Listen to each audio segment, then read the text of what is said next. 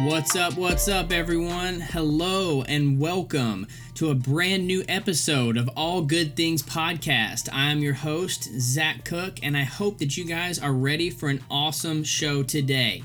But before we start, I just want to take a second to thank you guys for liking, subscribing, and giving feedback to our very first episode. For those of you who don't know, our very first episode aired earlier this week, and we received a lot of good feedback. We received a lot of good support. And so I just want to say to you guys that are just now tuning into this podcast, or if you haven't done this yet, we would really like it and really appreciate it if you guys would like, share, and subscribe to this podcast, because you guys are the fuel that keeps this podcast going. You guys are the reason we're here, and you guys are going to help us create a great show. So again, like, share, and subscribe All Good Things Podcast. Or if you would like to join us or provide content for this show, you can reach us through email at goodthingspodcast@gmail.com. Again, that is goodthingspodcast@gmail.com. We would really appreciate it. Again, we are looking for you guys, the listeners, to bring us what you would like to hear: good things, good topics, and good solutions, things that inspire, that build up, and that encourage other listeners. All right, so without further ado, we're going to jump right into today's topic. As I mentioned in our previous podcast, we're going to be talking about a vast array of things, and one of the things that I think is very important is our physical health and our spiritual health, and doing things that help us to live the best life possible.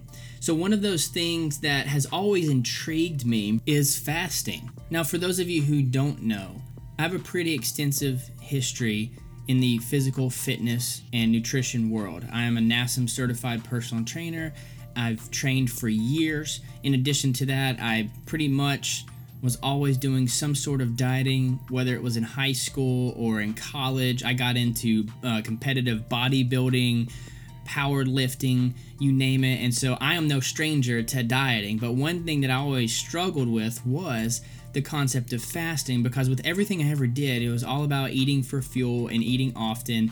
And depending on what sport I was doing at the time, most of the time we ate big. We rarely fasted. And so it wasn't until I really began my walk with the Lord that fasting became something that I was intrigued about. And today we're going to be talking about two aspects of fasting. We're going to be breaking fasting down from a physical sense and a spiritual sense. So I really hope that you guys are excited with me today to walk through this and about all the benefits of fasting, and be able to use this information in a way that we can apply it to our lives and even share with others to help apply it to their lives.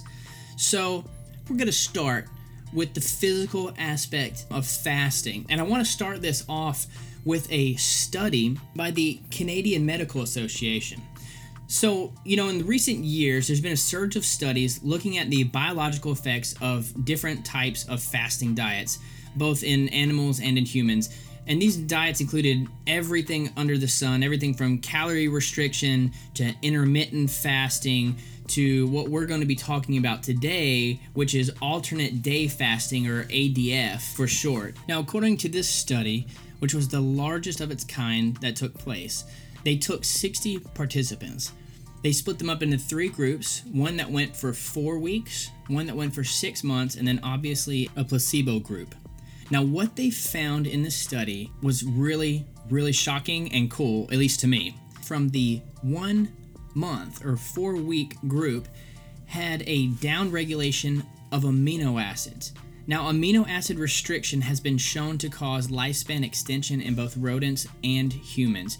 So sometimes when we have too much of certain amino acids in our system, it can cause negative health side effects. Also, they had continuous upregulation of ketone bodies, even on the non-fasting days. So again, just to kind of fill you guys in, I'm sure you guys have heard of the keto diet. Essentially, that is where we lower the carbs and we increase the fats and proteins in our system.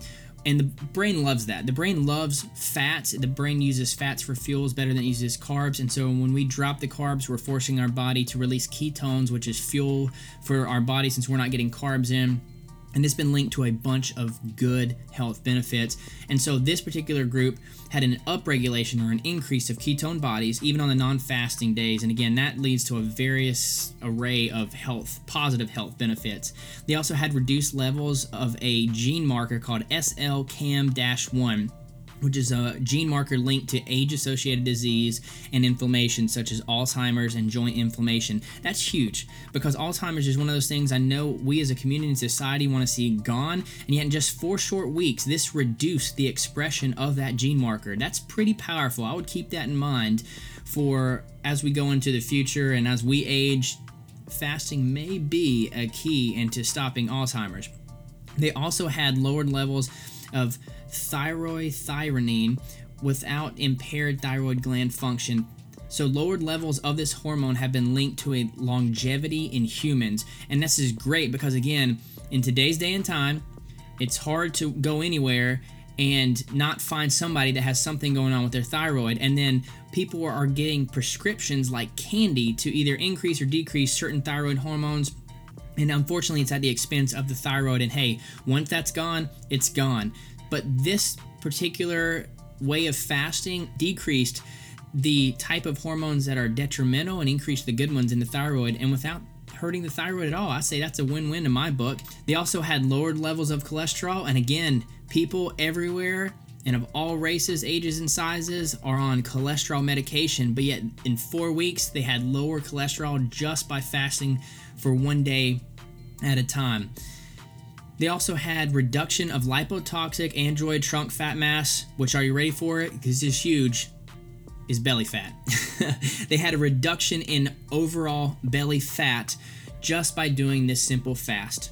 And I think that's pretty interesting. And the doctor that put on the study had this to say: the elegant thing about strict alternate day fasting is that it doesn't require participants to count their meals and calories. They just don't eat anything for 1 day. And I think that's pretty awesome, because I know it's pretty intimidating sometimes for people that aren't used to dieting.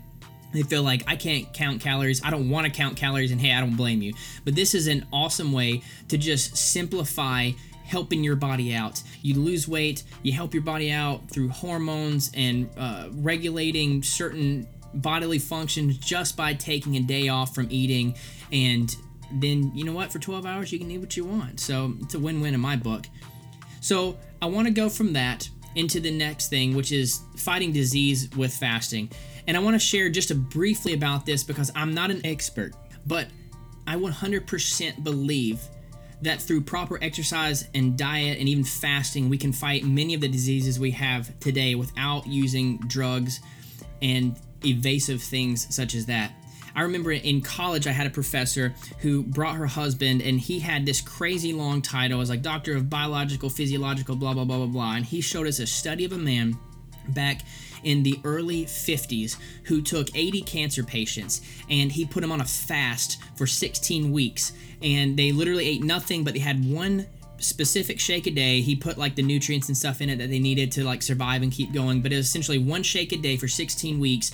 And at the end of the study, at the end of the 16 weeks, 84% of the participants were cancer free. That is amazing. Oh, and excuse me, he also included a high volume vitamin C dosage into their regimen. But 84% success rate. Compare that to the 94% failure rate of chemotherapy, and yet that is today's modern go-to for cancer treatment. I would argue that I would rather try fasting before chemotherapy, because 94% failure rate versus 84% success rate, I'll take those odds any day. So I firmly believe that, again, with the right exercise, diet, and intermittent fasting, we can see health brought back to the human body without things like pills and the other evasive measures. Because think about it, when we starve the body for an extended period of time, the body's looking for fuel, right? Those cancer cells, those viruses and things like that, they're looking for things to use as fuel so that they can keep living and keep growing, right? But when you starve it, the body says, okay, well, I need fuel and they're not giving me food, so I have to look for energy somewhere else. And so the body begins searching as to, what can I use for fuel? What can I use right now to fuel me that either I'm not using or that does not belong? where are the things that don't belong? And when the body finds cancer cells which don't belong, it begins eating and breaking down and tearing apart those cancer cells from the inside out. Because the body, before it starts attacking itself and looking for fuel, it's going to look for what doesn't belong there. So I highly suggest to consider fasting for a physical standpoint, to consider just adding it into your regimen.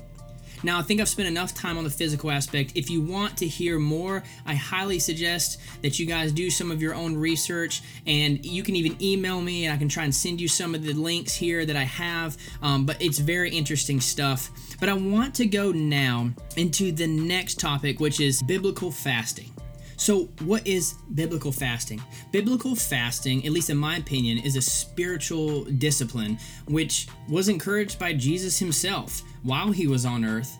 When he was questioned, for instance, by the Pharisees and the disciples of John the Baptist about fasting, Jesus answered, "How can the guest of the bridegroom mourn while he is with them? The time will come when the bridegroom will be taken from them, then they will fast." And that's in Matthew 9:15.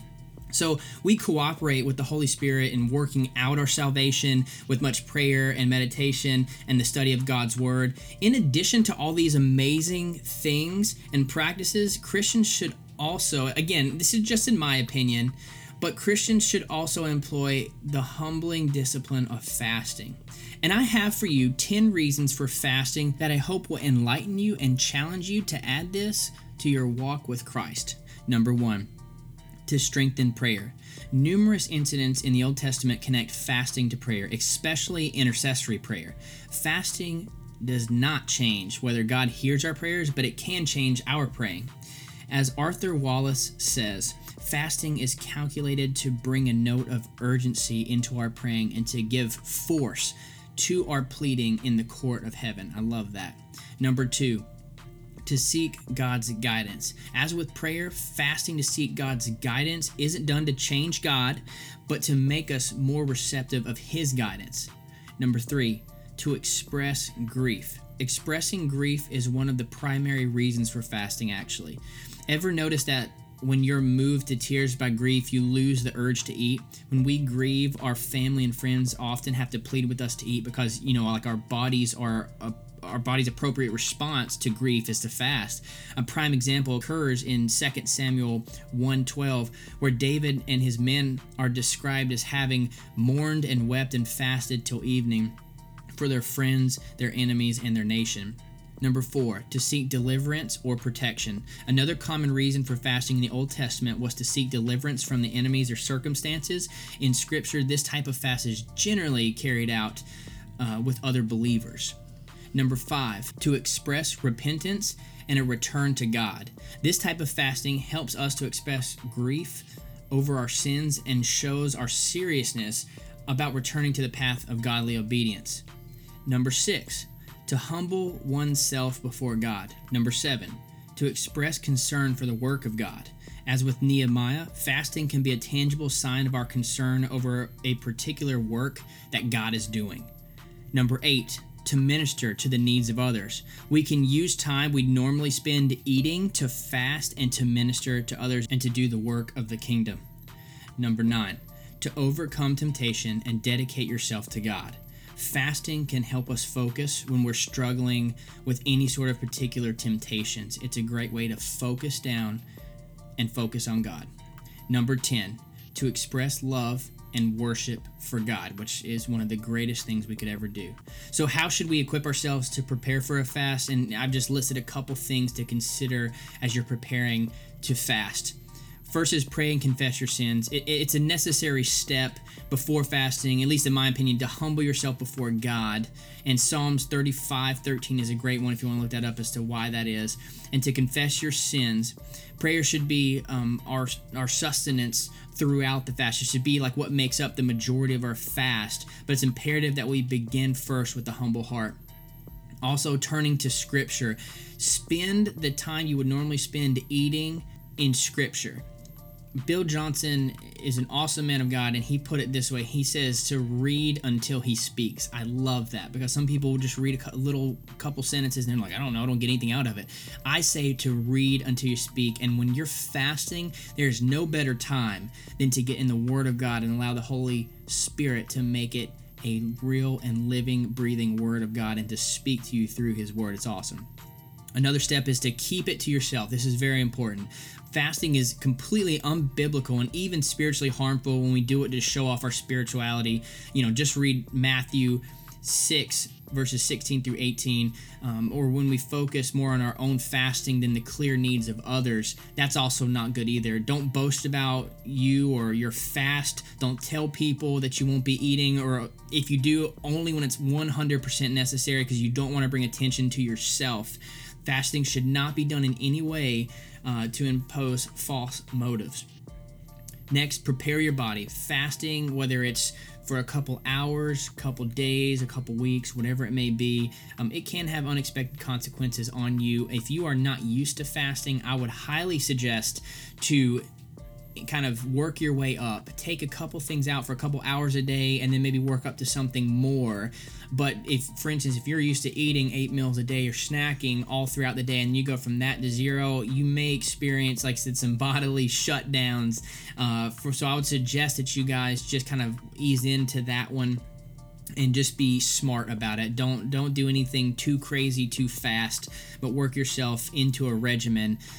Fasting is an appropriate bodily reaction to the state of our soul in our pursuit of drawing closer to God. So when we fast, we are quieting our flesh and the fleshly man in us and allowing our spirit man, or the Holy Spirit, to increase his voice and his influence so that we may better hear and focus on the will of God. Because you see, God usually speaks in whispers because he's so close. He doesn't need to yell. He's so close to us, he whispers. If you guys are familiar with the story of Elijah, when he's running away and he's scared for his life and he's in this cave, and God comes and he shows him this firestorm and this lightning storm and this earthquake, and then God's not in any of it, but he's there in a whisper. He comes and he talks to Elijah in a whisper.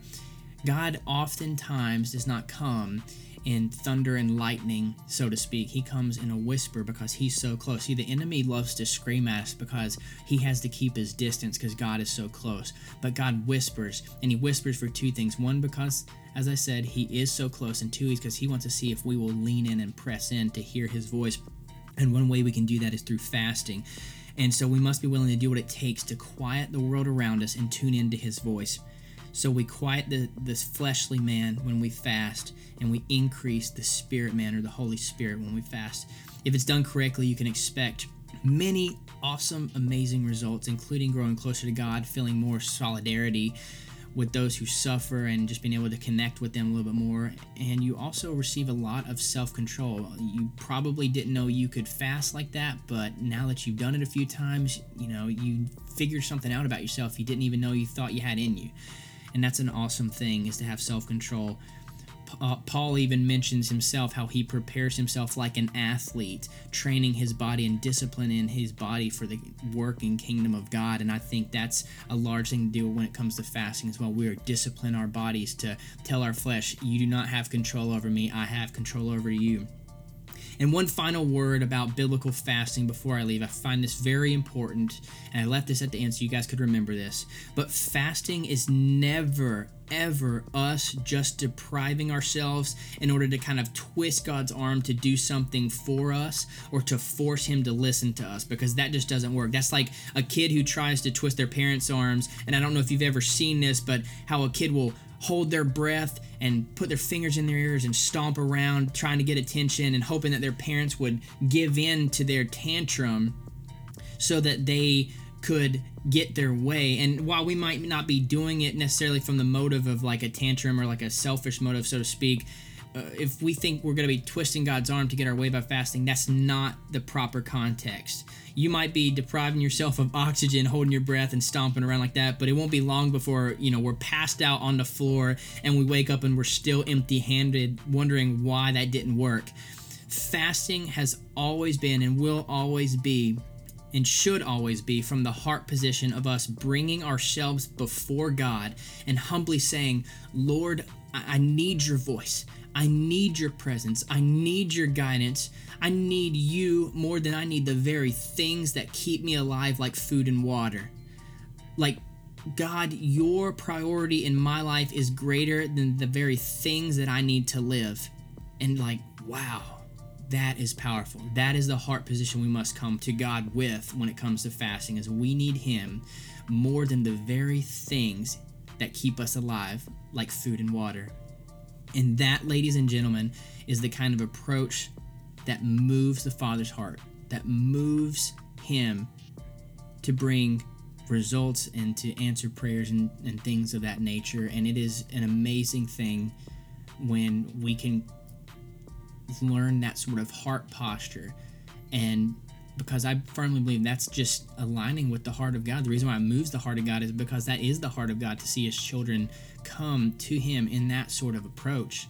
And so I hope that this has given you guys something to think about, to meditate on, and pray over, about possibly adding in some sort of fasting regimen, both in our dietary and physical life and in our walk with Jesus Christ. Now, please understand, again, with the physical stuff, you don't have to do it all the time, but studies show that every now and then adding a fast in seems to dramatically help the body. And then I would suggest adding in on a regular basis some sort of fasting in your spiritual walk with Jesus Christ, because we can never, ever get enough of him. And again, not doing this out of a religious sense, like, oh, I have to do this. And being careful not to try to combine the two and say, okay, Lord, I'm coming to you to fast, but really have the hidden motive of trying to do this for the physical benefit. Because we always want to approach this out of a heart that's like, God, I just want you so bad. I want you more than the very things that I need to live. Well, guys, this has been an awesome show. Thank you guys so much again for tuning in to All Good Things Podcast. I hope that this episode has encouraged you, has built you up, gave you things to think about. And I'm so excited because the best is yet to come. And just as a reminder, we thrive off of your support. So if you guys don't mind, before you leave, please hit that subscribe button below, share this podcast, like this podcast, and tell someone about this podcast, because this could drastically help someone's life. We want your guys' feedback. So again, remember, send us your questions, send us your information. And if you want to join us and be a part of this podcast, you can send any of that information to our email at goodthingspodcast@gmail.com. Again, that's goodthingspodcast@gmail.com. Guys, thank you so much. My name is Zach Cook, and we'll see you next time right here on All Good Things Podcast.